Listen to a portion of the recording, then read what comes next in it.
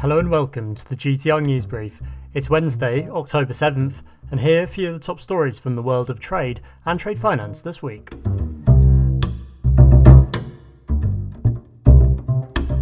Blockchain trade finance initiative Contour has now left beta, bringing the decentralized digital trade finance platform into full live production.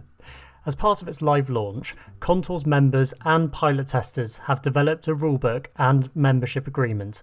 For now, Contour's central offering will remain the letter of credit, for which the network has managed to reduce processing time by as much as 90% during testing, from an average of 10 days to under 24 hours end-to-end. However, the company's CEO tells GTR that the network will be adding further modules in the near future. A group of major banks are hoping that a blockchain-based registry of trade finance transactions will put a stop to the fraudulent practices that have plagued Singapore's commodities trading sector this year. The project is jointly led by Standard Chartered and DBS Bank and brings together 12 other financial institutions.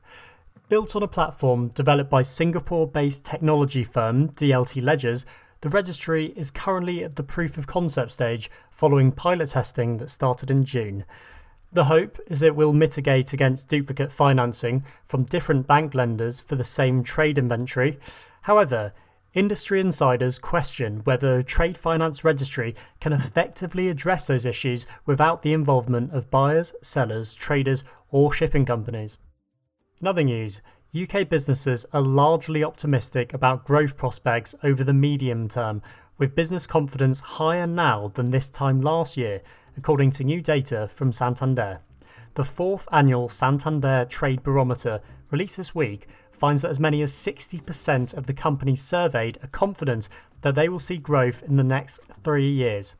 Businesses aspiring to internationalise are especially optimistic, with the number of domestic-only companies considering international expansion in the next 3 years rising to its highest level, 17%, since the barometer began in 2017. Now we turn to a major story from last week. Hundreds of thousands of seafarers remain stuck at sea, continuing to work and unable to be relieved as a result of COVID-19 travel restriction measures. Given the rotation of crews is a key part of maritime trade, there are concerns that without safe changeovers, supply chains and trade are at risk. Plus, businesses are also worried about their potential exposure to supply chain and human rights issues. Earlier, I spoke to reporter Maddie White to find out more. As we speak, about 400,000 seafarers are stuck at sea and they're unable to be relieved as a result of travel restrictions imposed because of the pandemic.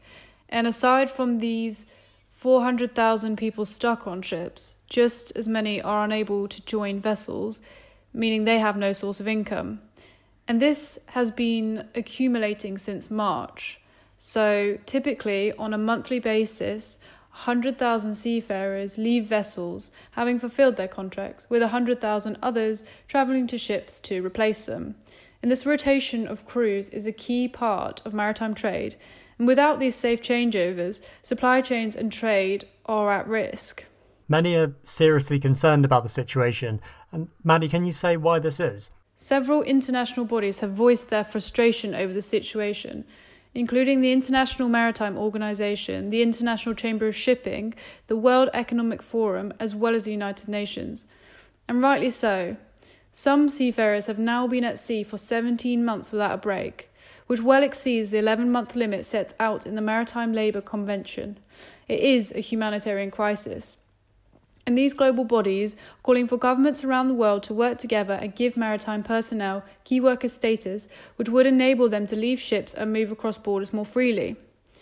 The International Maritime Organization has also published several testimonies of stranded seafarers. I will read you one. So Rafael, a seafarer from the Philippines, has been at sea for a year now. And his testimony reads, "I was supposed to be home in April, but all the airports are closed. It's impossible to fly home and hotel quarantines are expensive, so they chose not to relieve us. I have already faced 4 cancellations of going home. I don't know what's going on. We deliver the cargo and the goods, but they close the borders for us."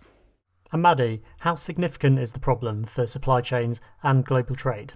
It is hugely significant. 80% of trade moves via ships. We rely heavily on transport for the movement of goods in order to get food and medicine. The business community is also extremely worried about their potential exposure to supply chain and human rights issues as a result of these restrictions. In a letter addressed to the UN's Antonio Guterres in September, the CEOs of major consumer goods companies, including Unilever, PepsiCo and Danone, called on governments to designate seafarers as key workers. They also raised human rights concerns. The letter says that by having seafarers on ships well past their contract duration, supply chains for essential consumer goods have faced major disruption, with the situation also inadvertently creating a modern form of forced labour. And Maddie, what actions can be taken to help these stranded seafarers? Well, it's very clear that this situation is not sustainable for much longer. Governments need to give seafarers key worker status to allow them to leave their ships and move more freely. However, when I spoke to Guy Platten, who is Secretary General at the International Chamber of Shipping, he said that those working on ships on overdue contracts have continued to move goods efficiently through the pandemic, and until that stops, steps may not be taken. Thanks for listening to this episode of the GTR News Brief. We'll have more stories from the world of trade and trade finance soon. The music used for this episode was provided by Kevin MacLeod with his track Loopster, as well as South London Hi-Fi with their track Sunrise Drive. Thanks for listening.